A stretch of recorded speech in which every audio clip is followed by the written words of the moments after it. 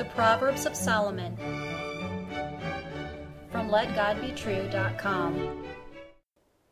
Proverbs chapter 16 and verse 14. The wrath of a king is as messengers of death, but a wise man will pacify it. Hear the words of God and Solomon again.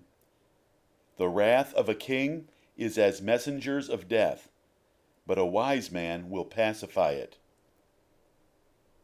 Listener, you have no king, so you must imagine a little to grasp this proverb.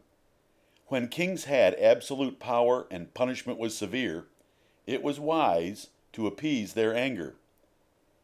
You do have a government and other authorities over you, and the same wisdom of this proverb applies. When a ruler or person in authority is angry with you, it is smart, it is wise, to appease their wrath and end it. Consider Nebuchadnezzar as the greatest of kings, as he is described in Daniel chapter 2. If he favored your cause, he could promote you and decree death for your enemies. If he did not favor your cause, he could cut you in pieces and turn your house into a dunghill. You have never seen power like this. Such a king is a beautiful sight. With such a king, you would learn to live respectfully and obediently. You would know that his favor was wonderful and his wrath horrible. And getting such a king angry would be as foolish as writing your own death sentence. Therefore, it is wise to deal with rulers by pacifying or appeasing any anger they have against you. The Oxford English Dictionary defines the word pacify this way: to allay the anger, excitement, or agitation of a person, to calm, quiet, to appease.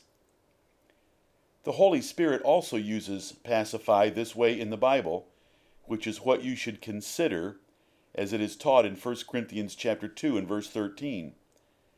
Everyone knows how a gift can allay, calm, quiet, or appease a person's anger. And you can read the anger of kings being pacified in Esther chapter 7 and verse 10, and Ezekiel chapter 16 and verse 63. The sister verse to this proverb is found in Ecclesiastes 10:4, where King Solomon gave the same advice in similar words. He taught, even if your offenses are great, you can appease the spirit of the ruler by staying in your place of submission and yielding to him.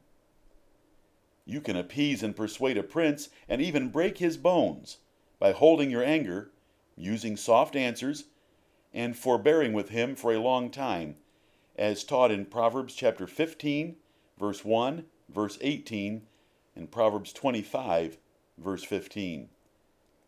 Wicked fools hate authority and fight government. God curses these ignorant wretches as rabid dogs needing to be destroyed. Dear listener, is any authority figure in your life offended with you? Pacify him or her today. The Lord Jesus Christ is the greatest king in the universe. He is the King of kings, and his anger against enemies is greater than any earthly king. What is the warning of the Bible to those kings?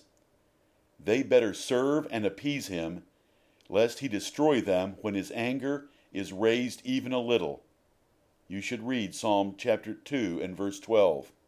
Listener, kiss the Son and put your trust in him today. Amen.